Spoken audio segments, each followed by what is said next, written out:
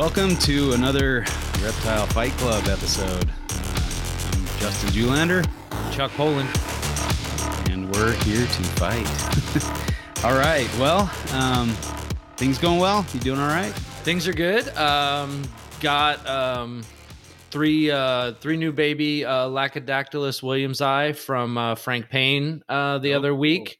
So Electric Blues. Yes, little electric cool. blues. They're tiny. I've got some 12 18 Ecoterras that I'm keeping them in, and I found out very quickly that the back, so it has like vents on the back, and you can close those vents, but it's like they can still get up in between and over, and they can get out. So I was like, I put them in there, and I was like, okay, cool. And everything was fine. And I was like looking in there when I checked in on them, and I'm like, man, where is that one that's hiding? And I kind of look back, and there it is sitting on the top of the cage under the light, just looking at me like, what are we going to do? What are we going to do? So I ended up catching it and getting it back in there. So then I did, a repair job to get those vents kind of closed off so they can't get out. So that's fixed, and they're doing great. Got 2 more Phelsuma grandis eggs, so I've got four eggs in the incubator now, and so that's good. And I don't know, just been kind of cranking along. Work's been kind of crazy, and that's that. Yeah. So I was listening to Eric and Owen on the Hangout for NPR, and Eric was saying that his sister is into plants, and so I'm like, that's cool, because I like plants, and Eric was joking about how they were gonna make like a reptile plant and feeder store all in one. And so I wanted to just throw this out there just to get Eric's wheels spinning hard. So I like to do plants, and I've got an outdoor garden, and so I start all my stuff indoors. So I have in my garage, I've got kind of an insulated room that I actually so I grow my startup plants in there. And so I have like a plant light in there. It's about 315 watts, and it actually warms that room enough to keep the ambient. And when it gets too high, I have an air conditioning unit that cools it off. And so, so you can basically keep your ambient off of your, the light for your plants. You can grow plants in there. Well, your plants need water. They evapotranspirate, which puts humidity into the air. So you can use a dehumidifier at a certain level to keep the humidity where you want it. So you kind of make an enclosed, environment for your, not only your plants, but for your reptiles. And so, you can then I kind of move the, and in the summer, and it only works here in San Diego for me, right? Because it's not, it doesn't get super hot. Well, it does get super hot, but I don't run the light when it's super hot, because it's really too hot to garden outside. So more of the spring crop, fall crop, and those times work out really nice to just have the light running and keep the ambient, and it keeps the room really steady. So I just wanted to drop that in his head. So now he's like, oh, plants, reptiles. So furthering the madness. Yes, of course. That's cool. Yeah. It's fun to, how all nature kind of interacts, and, it's a big circle, right? I mean, absolutely. I really like this revolution towards, the more naturalistic keeping and larger, enclosures and things like that. I was listening to the Australian herpetoculture podcast, or herpetological podcast. I can't remember which it is, but and they were interviewing Matt Somerville. And this guy is one of my heroes, man. I don't know if you've listened to that yet, but you got to check that out. Matt Somerville is the man. Like he's herped all over. He's got, he's seen well over half of the species of herp in Australia. So I mean, there's 1,200, and he's around 600. So pretty impressive. And then he and his significant other are making some really nice naturalistic cages, and they have a YouTube channel. And so he's just got some awesome enclosures. His own Pelly enclosure is phenomenal, so but man, just he's just a wealth of knowledge when it comes to field herping and just reptiles in general. But yeah, check that out if you haven't listened to it. What a cool guy. Yeah. And I mean, he's been very helpful in the book process. I've been able to bounce some ideas off him. He's given me some cool observations that he's made in the field and with his captive animals, and just really cool guy, really, laid back and get some nice photos of the reptiles to boot. So they're featured prominently in the book. So good stuff. But yeah, I really enjoyed that episode this week. So. How is the book coming? Good. I just, so Nick sent me the evolutionary history chapter a week or two ago. And, I just got through with that one and somehow had another 5 pages. I'm not sure how that happened, but yeah. So it's going to be a beast. I hope. So now comes the layout process, and that can be a little tedious and difficult to try to figure out where to place all the photographs and we're still looking for a few pictures, I think, of morphs. I think Nick still needs a couple, and but I think we've got some really nice photos. I think this should be, hopefully we'll be able to replace pretty much all the photos except for maybe a couple kind of key photos that we had in the first edition. But yeah, it's going to be largely a new book. So yeah, I'm excited to finish it up. It's a labor of love, and yeah, people are talking like you might rewrite carpet history with this book, man. I'm excited now. I'm ready. Well, better. I'm excited to see what people think, because I've kind of thrown out a few interesting ideas. Nick and I have kind of ruminated on them for a while, of course, between even the last decade since the first edition.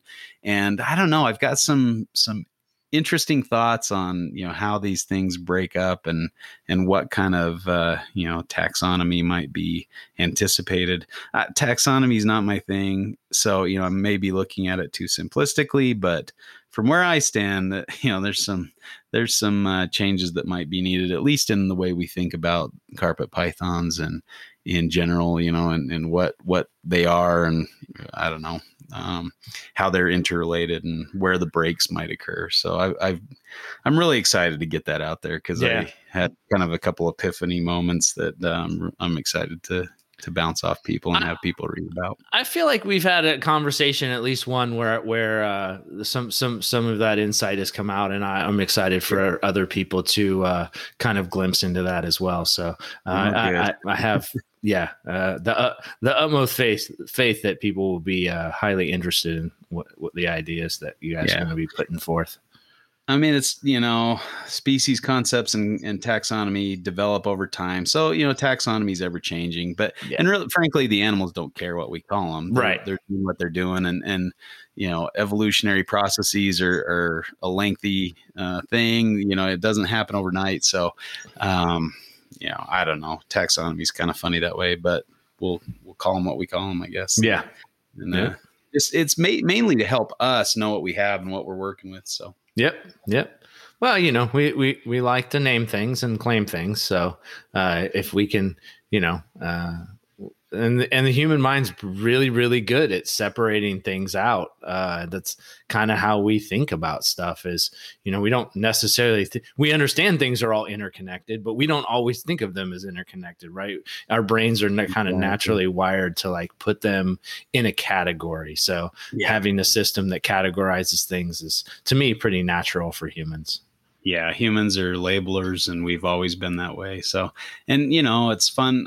Where was it? I don't know. I was reading a book and talks about some of Wallace's travels, and he was kind of a contemporary with Darwin and did some pretty cool trips out to New Guinea to look for birds of paradise or stuff like that. So, pretty crazy stuff. I can't imagine being an explorer back in the day, collecting some of the first specimens of species, that have ever been seen by Western eyes. Of course, the indigenous cultures knew about them for forever. So, but crazy stuff. I guess if we can kind of throw out our ideas there, and hopefully it'll help others to kind of see the interrelatedness and how these carpet pythons are, how they maybe divide up and are related to each other. Some people might not be too excited about some of those proposed changes, and I know we have differing opinions from a lot of people out there, but it is what it is. We'll see how people react, but that should be good.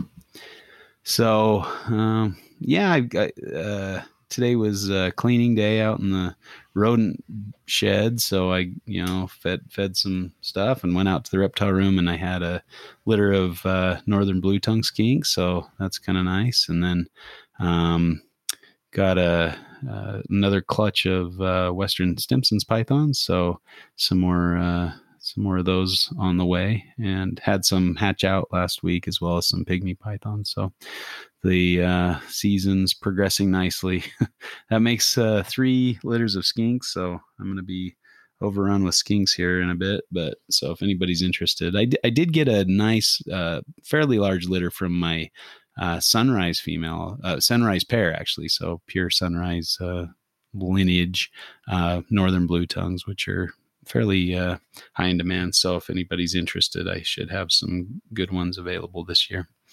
And I still have a couple left from last year that are coloring up nicely and doing fairly well. So hit me up if you're looking for a northern blue tongue skink in the U.S. I don't know what else is we got. Got this trip coming up, so I'm pretty stoked about that. Of course, heading out with the Podfather and the Rob, so the Morelia Python Network guys, as well as the THP guys, Herpetoculture podcast network guys. So should be interesting. We'll try to get them to fight and record that for the Reptile Fight Club podcast. So we'll see if we can get some good discussion going on between the two groups. Well, I've lost Chuck. I don't know. And maybe he's taking care of some business, but I'm ready to fight. I don't know. My ire's getting raised here as I'm droning on about stuff around here. Is there anything else we need to talk about beforehand? I'm just ready to get out and herp. That's for sure. Let the desert bake my brains out and stare at some rock cuts for a while.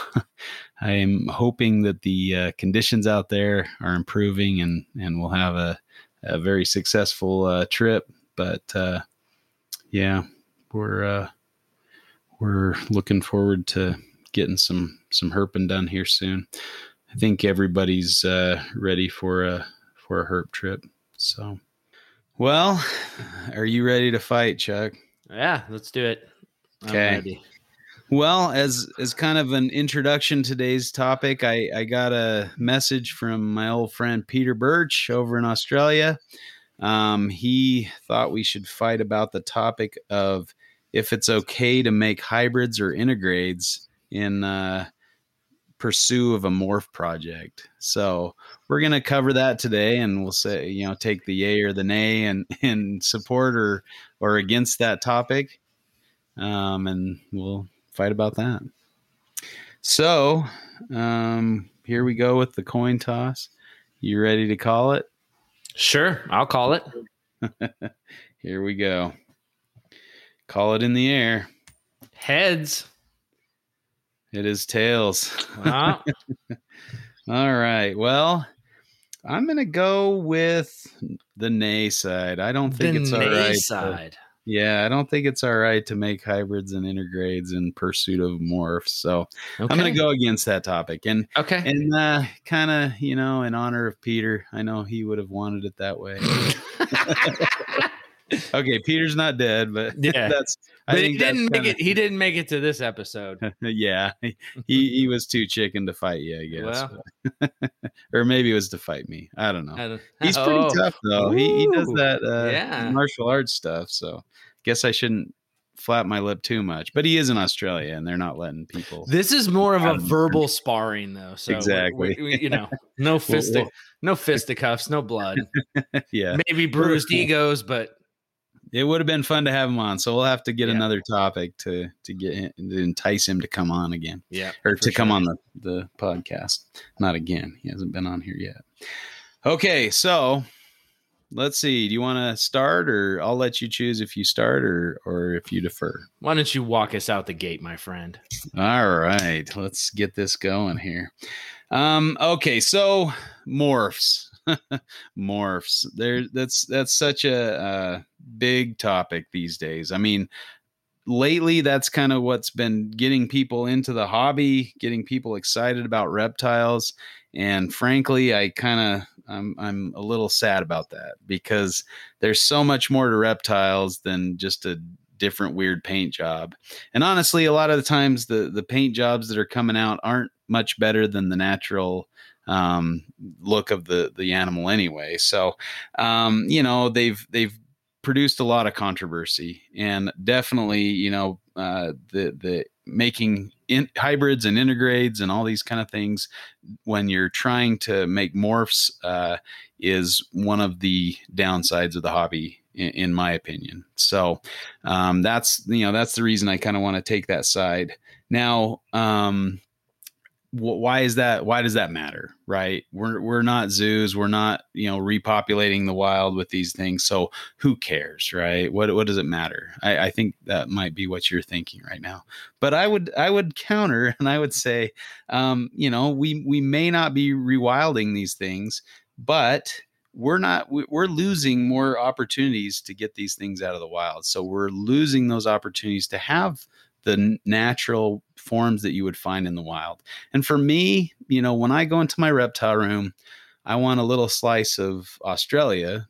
That's where my interests lie. So I like Australian animals, if you couldn't tell by my business name, Australian Addiction Reptiles. So when I go out there, I want to see what I might see in Australia. Right. And so I've kind of selected a collection that has that look to it. And so, I don't want to go out there and see a bunch of, bright neon yellow snakes. Now, granted, I have a couple of those, but that's not my whole collection, and that's not really where my interests lie, especially right now. Now, that's not to say that morphs don't have their place, but for me, when I go into my reptile room, I want to enjoy a wild type animal. Now, if the people who kind of start these projects, right, they might start making the wild type animals, but in some instances, a lot of times, if there's a morph involved, especially early on, like say a new species that has a morph along with it gets imported from Europe or something, and so we have a limited number of these animals. Well, of course, the people are going to focus on the morphs, and that's a little bit to the start of the albino carpets in the United States, right? There weren't a lot of pure Darwin carpets in the US. And so when the first Darwin carpets come in, they were either het for albino or albino. And so, the first ones that made it into Europe, they were bred, especially the albinos, anything with the albino gene was bred to anything with a cloaca, including all of the different subspecies of carpet python, as well as different species of carpet python, So what resulted was kind of a mishmash, and you never knew, for sure if you had a Darwin or a cross or whatever. And so, especially when you've got an Irian Jaya, a West Poppin carpet in the mix, you're going to have those issues. It's going to be really difficult to determine what you have. And so that's kind of what happened. So, then you have this mixed up gene pool, and you don't get to be able to see that wild type animal that you might be wanting to see. So that's my first argument against creating hybrids and intergrades when you're pursuing a morph project. Okay. Well, I mean, we kind of know the shtup here. And, if we were talking ball pythons and ball python morphs, who cares, right? It's all, they're it's all the same species. Yeah, exactly. Yeah. So they kind of get away from, any of the unwanted side effects of making morphs, and it's all good for them. They just overproduce the crap out of ball pythons. That's all. So, I mean, but I think unfortunately the argument is simply that if you pop out a mutation in one of these subspecies, the only way to get that mutation, unless you play the extremely unlikely long game and the importation to get it to wait until that mutation pops up in McDowellii or whatever the subspecies you're talking about, and then you work with that subspecies as pure. And obviously we've been in carpets for quite a long time, and we see that that's not a prevalent thing. The color diversity and the different looks these animals can give in one clutch is far greater than the amount of mutations we see coming out of these animals. So, so it's kind of a moot argument. If you want to work with morphs, you have to produce integrades, because a lot of these things are going across subspecies. So just in form and function, you can't get around it. That's to say, that's neither here nor there on the merits of why you should or shouldn't do it. For me, it was like the first jungle that I got. It was like some type of a diamond jungle cross. And the thing was really ivory looking. And I bred it to a female silver coastal that I had. And what I produced out of that was, an integrade that looked better than any ivory jungle I've ever seen. This thing just blew up. It just popped so hard. It looks so good. The whole clutch did. And so, that's from working across genetic lines, and we kind of briefly touched on the problem with taxonomy and naming things. And so we get it in our head that there's this line we just don't cross. You can't do that. That's not good. That animal's not worth this.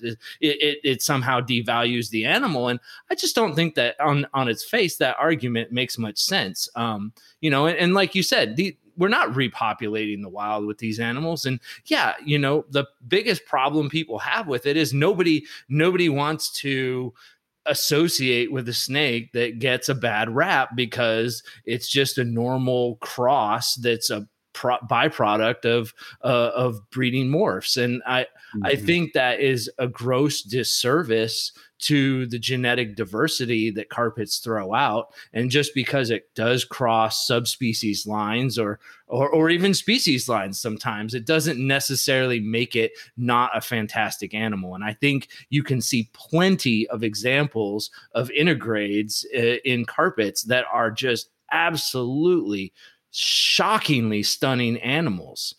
So, I think that would probably be the way I would lead with this.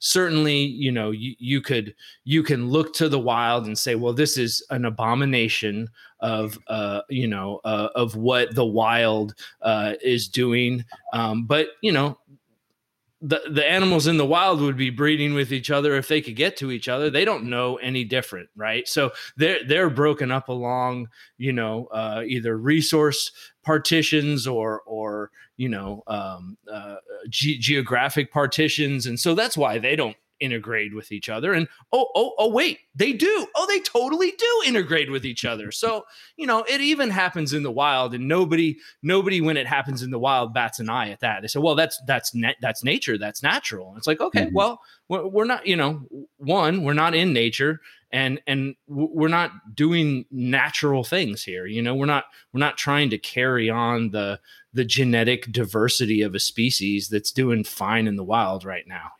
That's kind of where I'm coming from in that, at least to lead out. Yeah. Now, I just need to clue you in here. So if putting two snakes together, you have that choice before you put them together. So they're not, just bumping into each other in the night, and we control, of course, in our own collections, what breeds with what. And so, I think in the wild, of course, yeah, there are some where populations might meet, where you'll have some intergrade zones. So I guess if you're talking about that probably would mean they're subspecies of each other, or so that would be more intergradation. But I guess my main issue with it is the formation of hybrids. Now, some of that might be made in ignorance. People say they didn't realize there were multiple different species of green tree pythons, but of course now we know there are two main species and potentially even more. So, and at least at the subspecies level. So, there's a bunch of hybrid mutts running around now. People say, "Oh, well, we don't know where they really came from. We're just taking the word of the importers." Well, I think that's a little bit of laziness to some extent, because we can do as much as we can, and we do have to trust the word of some people, and they may be lying, but they may be telling the truth as well. So, we go on the best information we can. And there's indicate, like, obviously to describe them as two separate species, they need morphological as well as genetic differences. And there are quite substantial genetic differences between Azuria and Viridis, the green tree python species.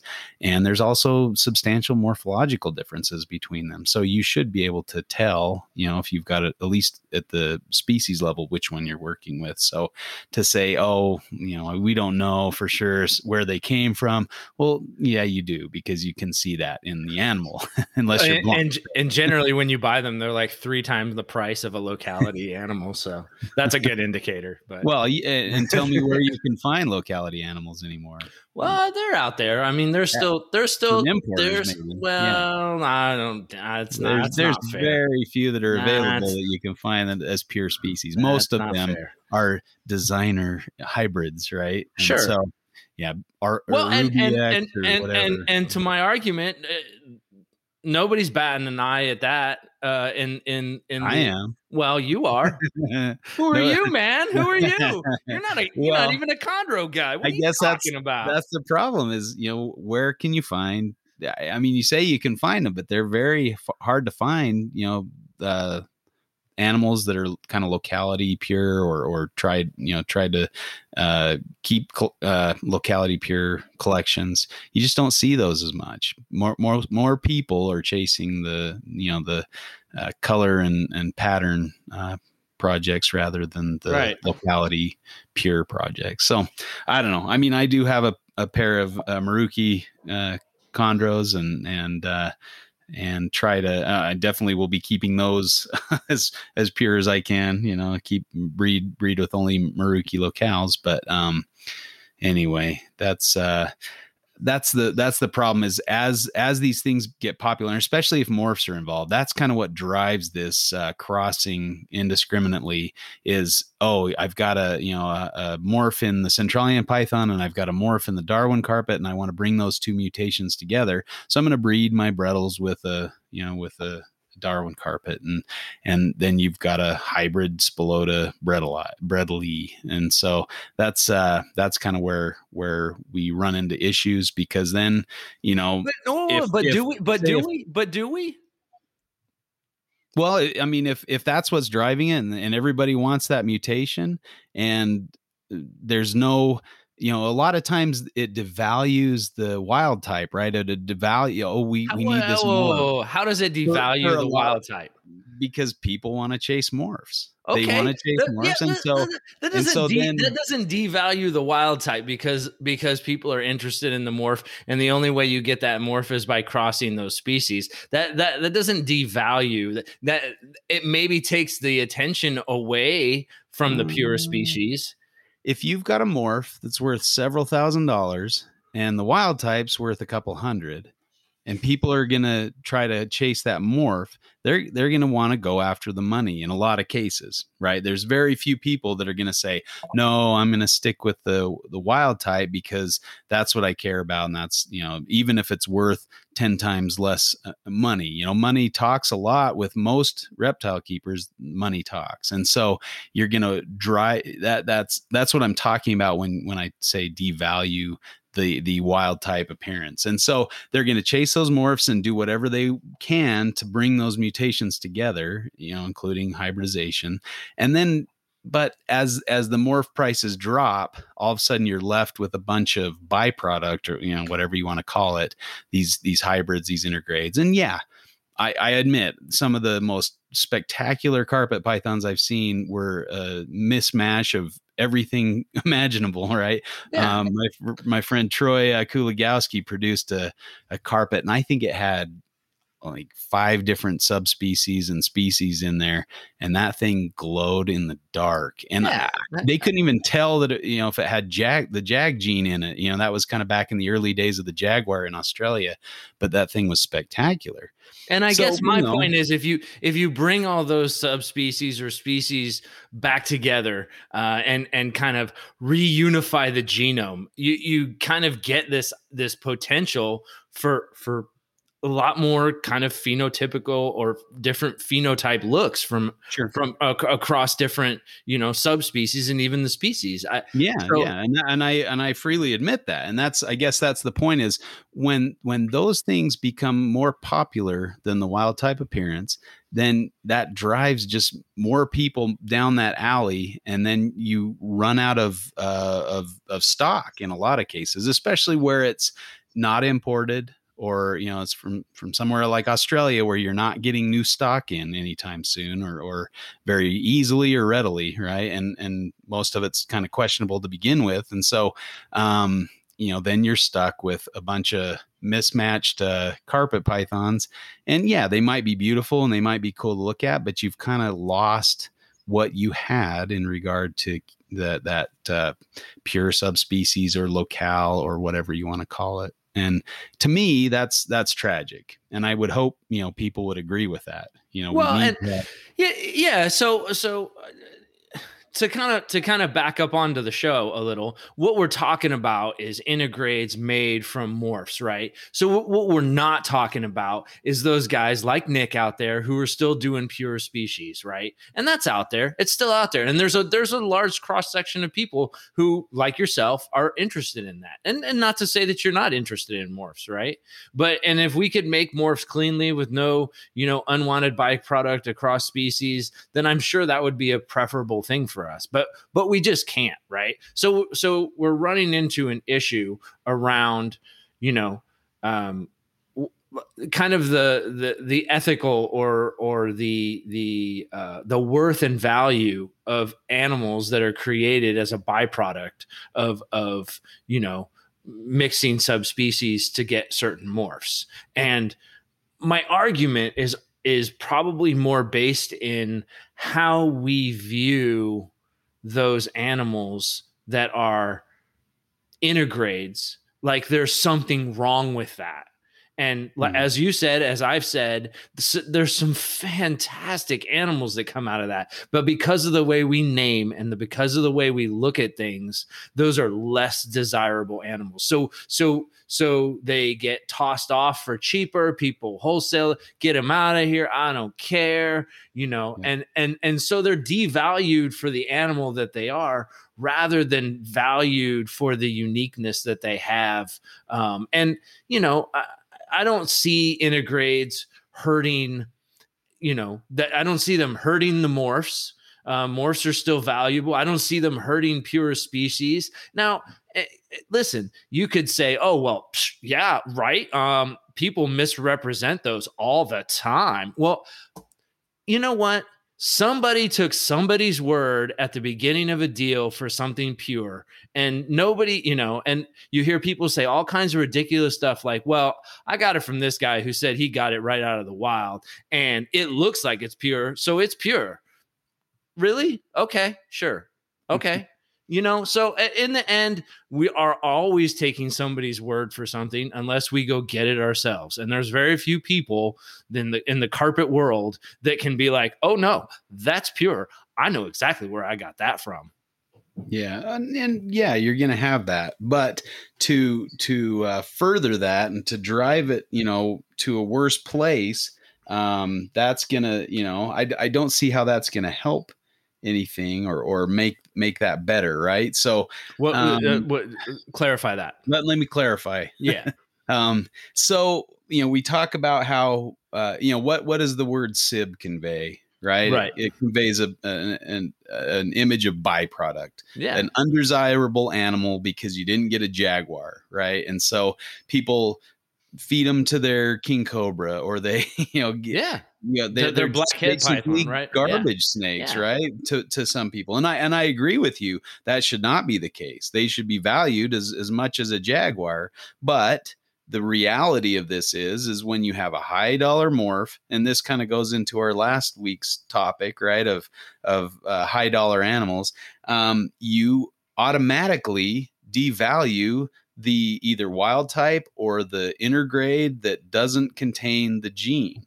And to me, I think that's an ethical concern. To me, that seems like something that we should be moving away from, not running towards. Well, and I think to your point, there's a lot of people, Podfather being one of them, who doesn't work with Jags anymore. I don't work with Jags anymore. I know a lot of people who don't mess with Jags anymore because they're just derpy and it's rough to watch when you get a bad one. But you know what? Those coastal sibs that, in air quotes, sibs that they create, the regular coastals, they're fine. They're normal. They're just normal coastals, right? Yeah. But so we value this tweaked out neuro animal because it's got a messed up gene and a lethal super over, a potentially normal coastal. And we even give it, like you said, a sib, like a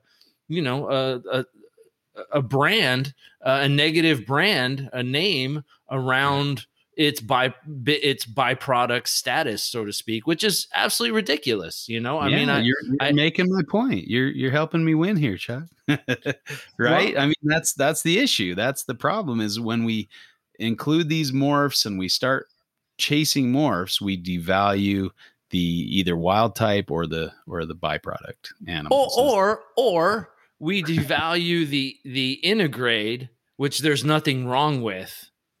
And so, the example I gave was of something that was probably from a pure coastal, if we were talking jag something, but a lot of those have different subspecies mixed in there. And I'm not going to change my argument there for that. The only reason people feel like, an IJ, jungle jag, byproduct, intergrade is because it's got 3 different names to it, Sure. And so, and you don't know what that animal is going to necessarily look like when it grows up. You might have some inclination, but if you cast it off and you write it off as a trash snake or whatever, however you want to categorize that, it's probably going to go somewhere where somebody's going to kill it because they don't value it or take care of it, and it didn't get the cred that it deserves, and nobody will ever see what an awesome snake it turned out to be. So, I mean, giving credit where credit is due, to the animal, not to its value or not to its perceived value. And I think that's a mental, construct that we've created as breeders and keepers and reptile enthusiasts, that if you don't come from a pure thing, or you're a byproduct of something across something, you're less than something. And that's, and that's where we're at, right? I mean, if you look at the coastal market, coastals are kind of a mess. And granted, we may not have known what their origin were, back in the day. And so maybe it was hard to have a lineage, pure animal, but you know, that's kind of it's just a big mess, with the JAG gene thrown in there, and just kind of, really mess things up with coastal carpets as far as I can see. And I don't know what the answer is. I guess the answer was to bring in different localities from Europe. And so now we have maybe some Brisbane localities and some other locale specific animals. But, it could have easily have gone the other way, especially in the climate of today where US is not allowing Australian animals to be imported from Europe to kind of crack down. But I mean, how does even bringing in Brisbane's or locality, animals, how does that change the conundrum of making, integrades or hybrids from mutations? You know what I mean? It really doesn't. Because now you have that option where you didn't have that before, to have a locality pure animal, to have something that you can say, this probably looks like what I'd see in the wild. And if you lose that opportunity, we lost that opportunity with the whole garbage that ensued after the JAG gene was introduced. I don't know, man. I do. Kind of I know. Well, okay. I watched it. You watched it. I mean, we saw that happen, and I don't know. Frankly, I would. Who saw that happen? I didn't see. We all saw it happen with the JAG gene. Yeah, no? I mean, the JAG gene caused a lot of problems, of course, but that's the morph gene, and the way it's inherited, and the problem people have with everything to a cloaca. I hate that statement that you so fondly like to repeat, but it is a little weird. But I don't know. I'm not saying I don't understand where you're coming from. I just think that you're trying to pivot this argument to almost like a pure species argument, and it's not. So people are focused on morphs. And in carpets, morphs, drive integrades because, they're across subspecies, plain and simple. And so, I think if we were so less focused on the name and more focused on the animals, it would be a lot less of a big deal. And I don't think integrades take away from, obviously anything misrepresented is potentially not good, right? Even somebody who mislabels a Brisbane because it, is a halfway crappy looking caramel and they call it a Brisbane, and now all of a sudden you're misrepresenting a pure locality animal. And there's certain people who I do believe when they say, oh yeah, this is a Brisbane, I got it from this person. And I'm like, okay, yeah, sure. But after a while, things get muddied up and animals change hands and people misremember things. And so in the end, it's all kind of a sliding scale of trust and going back, I know I said higher priced animals lead to better outcomes with animals, but I also think valuing the animal for the animal and not necessarily just, slapping a label on it like a SIB is also a way to value the animal. Promoting and even going back to a previous is promoting the animal for the amazingness that the animal is, not sensationalizing it negatively for the byproduct that it is. Right. Yeah. Well, but the problem is that's where we're at. Nobody cares about the byproduct, right? No, everybody wants that gene, and as the gene price falls, so does the value of that hybrid or that cross that even has the genes, right? We have lots of what used to be high-end morphs that, were triple and quadruple combinations that are now worthless in a lot of people's eyes. And so when we have, it's just such a hard thing for me. And I think a lot of people feel this way, that when you place value on an animal, especially in regards to a simple thing like its phenotype, its color or pattern or whatever, I think it just does a disservice to the animal, like you're saying, right? I think you're making my point.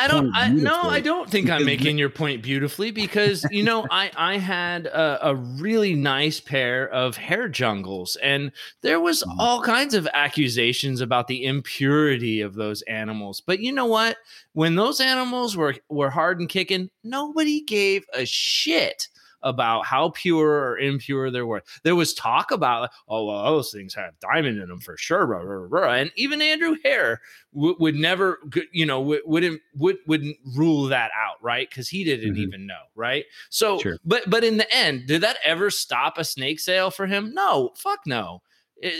They people saw a screaming black velvet looking yellow ass jungle, and they were like, I want that. And he sold everything he ever had. You know what I mean? And I think again, it's just kind of this ridiculous idea that people want hot, sick looking snakes, right? They want a gamma, or that's what people like, and that's what people are drawn to about morphs is they like the visual. The visual is, and when you get into it a little bit more, and you can kind of see this in the evolution of keepers, I think, is people get into it for the colors and the patterns and the animal, and then they slowly start to transition into the natural history and the species, subspecies, and the natural variation and all these other things that you see become more prevalent in keepers who've been keeping longer. So the two things, are I think they're coupled to each other, but they're coupled in kind of a linear trajectory of keeping of carpets, right? Sure. And so, you don't really necessarily, and that's not to say that there's not people who get in and are like, oh man, I love just locality stuff. I love this locality of this animal. It's the greatest thing since sliced bread. I'm not saying you don't get that, but what I'm saying is there is kind of a natural progression for a lot of people, and morphs are what hook people in. And unfortunately, if you're going to make carpet morphs, you got to make integrades to do that. And I'll go back to my earlier point. If we wouldn't shit on integrades, like so many people have shit on integrades, maybe we wouldn't have this problem with all these throwaway integrades, right? Maybe we could just say, hey, this is a carpet python. Like we always used to talk about.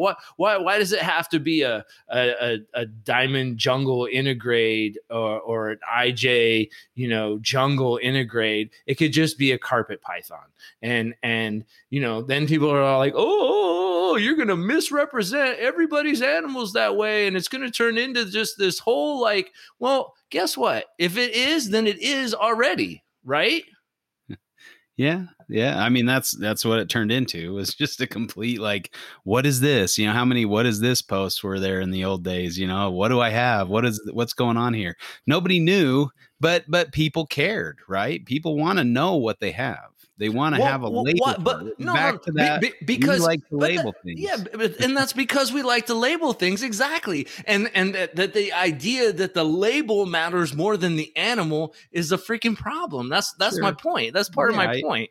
I get that, but that happens, right? That's the problem. That's what I'm talking about. That's the problem we see here is as you focus on that gene, and then naturally that's for most people in this hobby that devalues the byproduct. And so we see that happen every time. Now, the other side is then it becomes very difficult to sometimes to find, what you originally had. You lose that. And I would point you to, the reticulated python scene where it's all just morphs. There's not really any locality specific animals anymore. People only have a certain amount of room for, a bunch of reticulated pythons. And so, there are very few people that it can even find localities or that are working with locality specific animals. And now, there is a shift. And I'm again, this kind of goes back to our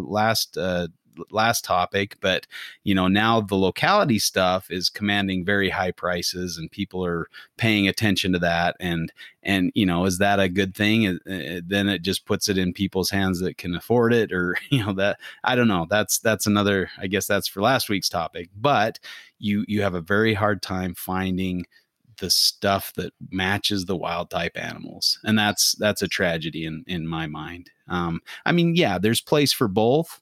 But unfortunately, most people kind of choose that easy route of a simple genetic trait that can be, bred in a generation or two, and you can command lots of money. And money drives so many things in this hobby. I would encourage people to think about that, right? Think about the things we're talking about and say, wait a second, am I valuing this animal for its potential to make me money, or am I valuing it for what it is and what it's about? And I agree, just because an animal is a hybrid or an intergrade doesn't make it any less valuable than whatever you're looking at. Because I don't know, look at any morph that's more than 5 or 10 years old, and it doesn't command any high prices, and people give those away almost these days, right? Right. Nobody wants to work with jaguars anymore because of the issues you mentioned previously.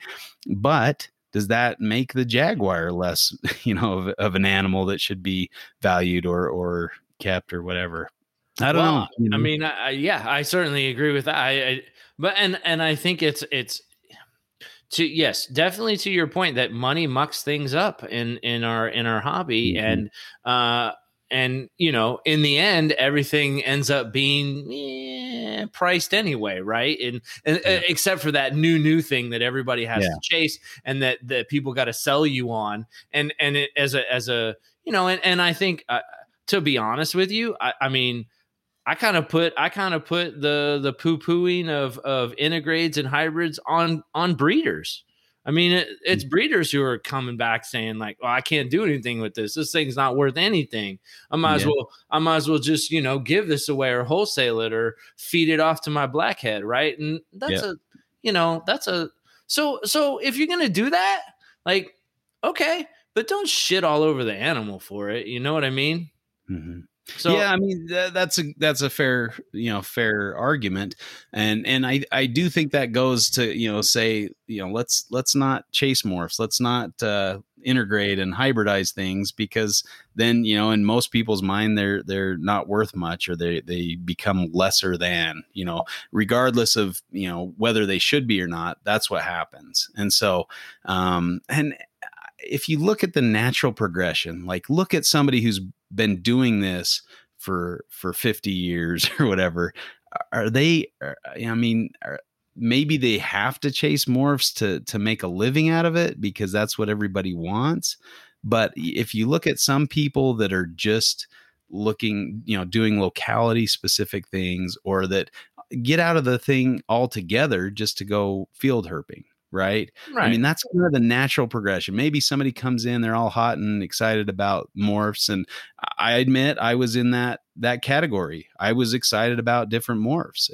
And after a while, I kind of thought, okay, that was fun, but not really. I just saw, a lot of headaches about high priced animals and having to watch the prices plummet, and when you spend, 10 grand on a pair of snakes and all of a sudden they're worth, $500 because all of a sudden there was some unknown source of that morph that you didn't know about, and that all of a sudden make their appearance on the scene and drive the price down.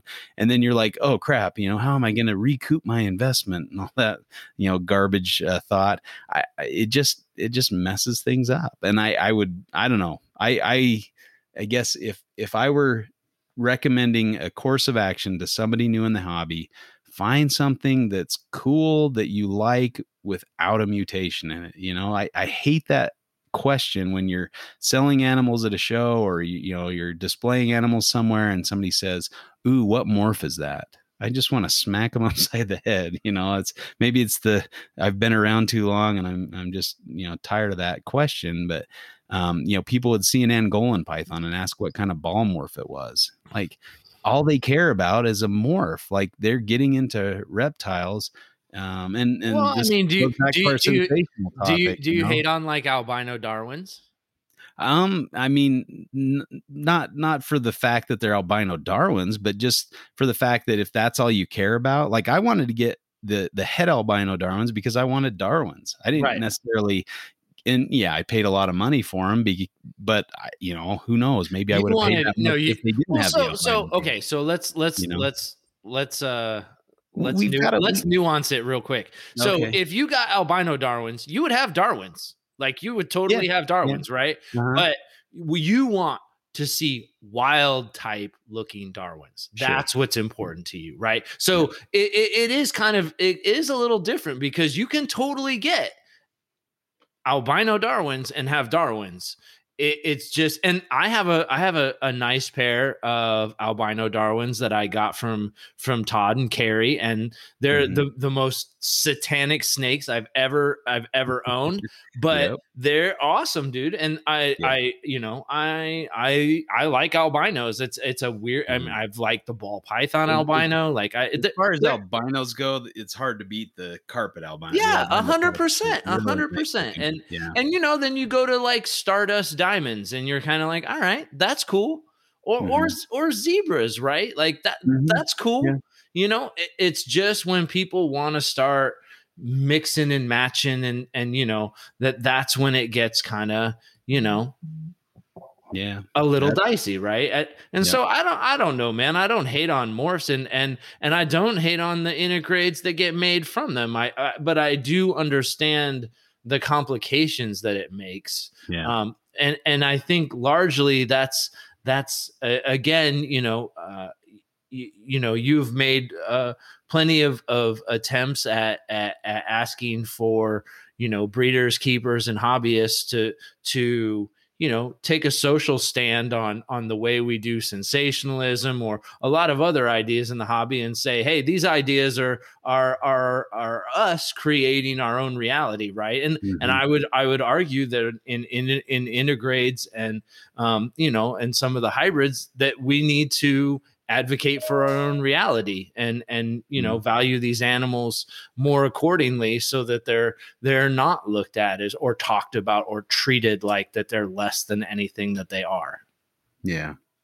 Well, and I think we're in agreement there that that is definitely something we need to value the animals for the animal's sake, not because of how much money they can make us or what their paint job looked like necessarily. Now, of course, I don't like looking at an ugly snake. I want to see the best example of a wild type that I might envision, and we're maybe there is something to maintaining some sort of genetic diversity. I mean, that's what zoos do. And, we might take a note out of their playbook.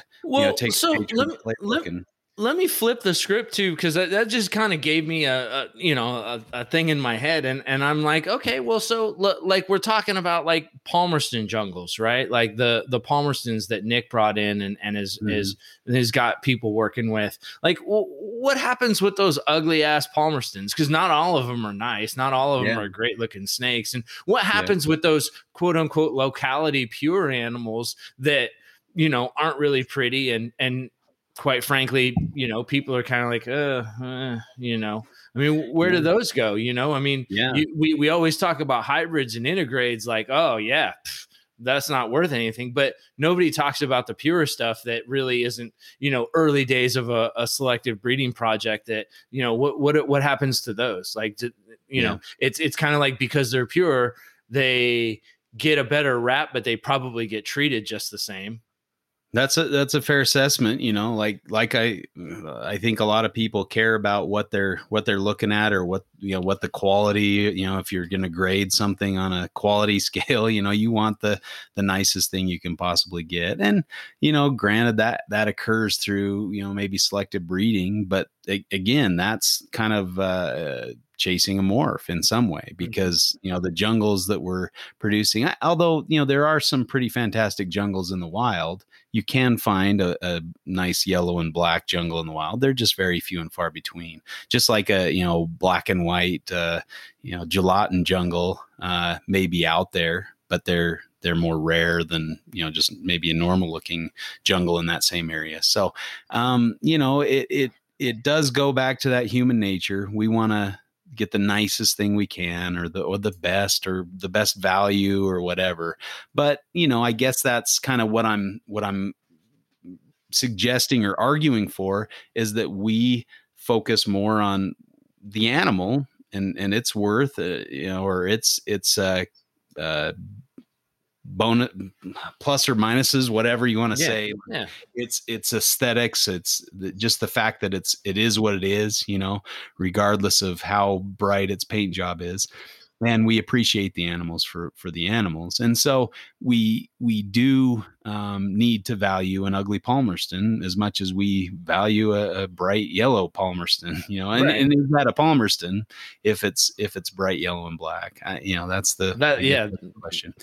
Go ahead. I do think that paradigm shift of, appreciating what's in the wild, because, Sure. How long has it taken them to get to that point? How many millions of years before we see that ugly Palmerston? And why does it look that way? Maybe if we're focused more on the way our cages are designed, and maybe they're a slice of Australia in our house, we can appreciate that Palmerston because it blends in nicely. It's cool because, I can't see it half the time because it's blended in. I have to sit and look for it or something. That's kind of cool. Just like you would in the wild. I mean, we spend hours looking for these things out in the wild, and, it's just nice to be able to sit and watch it. 'Cause that's, most of the time, that's kind of what I want to do when I find an animal in the wild: sit and watch, see what it's doing, see where it's going, see how it's acting.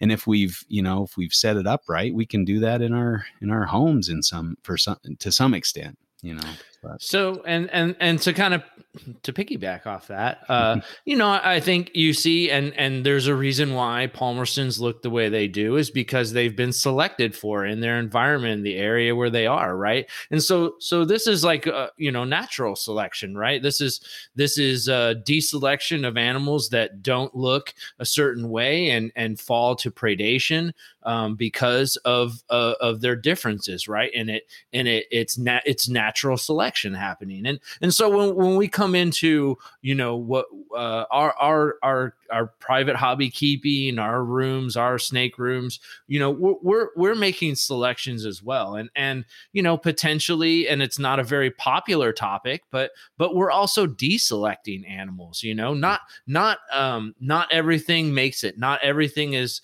I had a Tracyi that was just the word, like it in the wild, it wouldn't have made it. It made it because I was gonna make that thing make it, right? Yeah. And it did make it, but in the wild, that thing would have been deader than dead because it had just no fight for life feeding response. It was horrible, right? So and I guess what I'm saying is that there's, and it's not popular to say this, but not everything is destined to go to somebody's collection. If snakes get deselected in a private hobbyist for whatever reason, they have birth defects, they quite frankly just aren't going to go anywhere, and those animals are used in a positive cycle of life. I know people don't want to hear that shit. I get it. Everybody wants every animal to live and everybody to be happy and everything to be valued. But if you go out into nature doesn't think that way. Nature doesn't care about that stuff. It is a big cycle of life and death that must be fed. And so, maybe we advocate for positive, looks on all animals, but we also understand that not everything is destined to be a pet in somebody's house. Sure. Yeah. That's fair. And I guess as the wild is decreasing, or is becoming private land, it's becoming more and more difficult to go out and see those things in the wild. If they're chopping down the forests or they're clearing out their habitat, the way that you might be able to enjoy that is in your living room. That might be the last remnant of being able to appreciate that animal in a wild type setting. And so that's kind of, where I feel like this argument leads to. We need to focus on keeping that option alive, keeping that option open. And if we're chasing morphs and we're hybridizing and we're forming integrades, we're kind of losing sight of that goal to appreciate the wild for what it is, for where it's come and how it's gotten there. And I really think that's, kind of the natural progression. You might get in for the flashy morph, but we stick around because these animals are incredible. They're amazing, right? They don't need a flashy paint job to be appreciated. So I think that's kind of what I would conclude with. Let's focus on the value of the animal for the animal's sake, rather than what kind of money it can make you or what kind of paint job you can give it. Let's appreciate those wild types, and let's, hopefully enough people will have that mindset that when we do have this flash in the pan morph that comes in and makes big waves, and then everybody, hopefully not everybody chases it. Hopefully we've got some people that just kind of stay the course and go, well, I'll let those guys have fun with that, and I'm going to appreciate the wild type animal for what it is, and I'm not going to follow that crowd down the the race to the bottom kind of aspect. Yeah, I got that. Yeah, so I mean, I think when you're kind of talking about humans and our effect on the planet, we're changing the planet and the landscape that we live under in such a way that we're making it kind of under our own image. So the idea that we should definitely appreciate wild types and natural nature as it slowly disappears from our man-made transformation of the planet, 100%. 100%. But at the same time, to say that we shouldn't embrace integrades and hybrids because they're just not valued or whatever. They are a construct of what we do as human beings. Is we create new and different things that were not there before. And so and it's a lot of how we talk about and how we interact with those things that form the value and worth of those things. These are all live animals. They're all deserve, and hopefully, if you like carpets, I hope an integrate has your respect. I mean, I hope you I hope you like all carpets, because they're all fucking badass. So I think in the grand scheme of things, all things in their place. And you cannot, going back to my original statement, if you like carpet morphs, you almost cannot make some of these looks of carpet morphs without integrades. It's just not going to happen. So again, it kind of goes back to, is there anything wrong with integrades? Well, no, there's not. That some of them, as we've already talked about, are fantastic looking animals. And it's only how that they're talked about that is really the big issue. And so I think, in closing, I would say that advocating for the worth of all carpets, whether they're integrades or pure species, subspecies, or non-integrated morphs, they're all have their place and they all have their worth. And so, we just need to look at them in that way and value them in that way. Okay. Well, hopefully, we got the two sides of the coin, and hopefully this was a worthwhile topic, and that maybe you considered something you hadn't considered before. I guess that's the whole goal of this, is to let you make your own decisions and hopefully, change some paradigms along the way. Hopefully everybody realizes it isn't necessarily representative of each and every one of our views. I think, oh yeah, I fall a little bit on both sides, and quite Sure. frankly, I try to argue as hard for the side that I'm on, whether I agree with it or not. Yeah, that's the whole premise of the show, yeah, right? Absolutely. We may not agree with what we're arguing, and that can be difficult sometimes because you're just like, oh yeah, I agree with you. Yeah, but my we gotta heart's not hide our in it. cards, and Yep. yeah, exactly. So, but this one, I think the common thread was appreciate animals for what they are, even if they're an integrate or a hybrid or whatever, they're still living animals, and we still need to appreciate those and care for them like we would, a pure or a locality specific animal. So, yep, appreciate what you've got, appreciate those animals, and treat them accordingly. Word. Right on. Well, another fun discussion, another great topic. Thanks again, Peter, for suggesting this. Peto. Next time it's in person though, Pete. Yeah, exactly. We got to have you on here sometime. And if you guys out there listening have any topics you want to hear us discuss, or if you want to get in on the action and throw your hat in the ring for a little fight club action, let us know. We'll try to get you on. And I'm sure Justin's tired of debating me. He'd love to debate any one of you all. Well, and we'll get some other people on here to get some different voices in the mix as well. Yeah, definitely. Yeah. We are having some guests come up. We actually recorded one and it didn't, we had some technical issues, so we're going to have to do that again. And so hopefully round 2 will go well and we'll have a nice topic. So look forward to that. I'm hoping to record from the field, get the THP guys versus the Morelia Pythons network guys and get some discussion going there. We'll see who can hold their own. Yeah, I was gonna say Owen and the Podfather better bring their A game. They were talking about switching up, man. Did you hear? Did you catch that? They wanted to host a reptile fight club. So we're down to do an NPR interview if you want to come over here and leave some vocal bruises on people. That'd be a lot of fun. Yeah.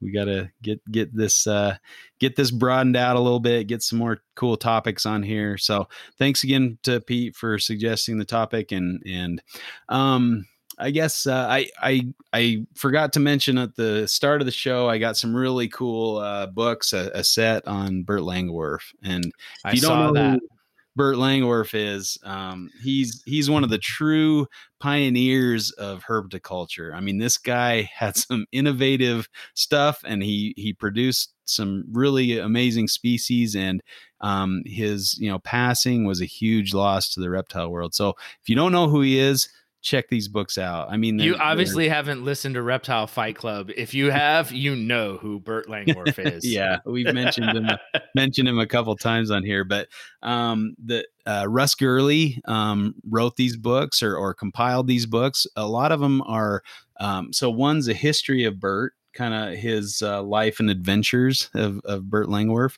and goes over his life from early childhood on. And then the second part of the 2-book series is the articles that he wrote. And there's some in there that are in Dutch and some in German and even a couple in French and a bunch in English. And there's some, overlap. So if you don't speak Dutch or German or French, then you can enjoy the similar article in English. But he pioneered, I mean, he's one of the few people that have bred sun gazer lizards. So pretty cool. I read that article last night, and I really am enjoying these. So hit up Russ Gurley on Facebook, and he can send you the link where you can purchase these books. But really cool. It's nice to see kind of that honoring of those pioneers of herpetoculture, and Bert was definitely that way.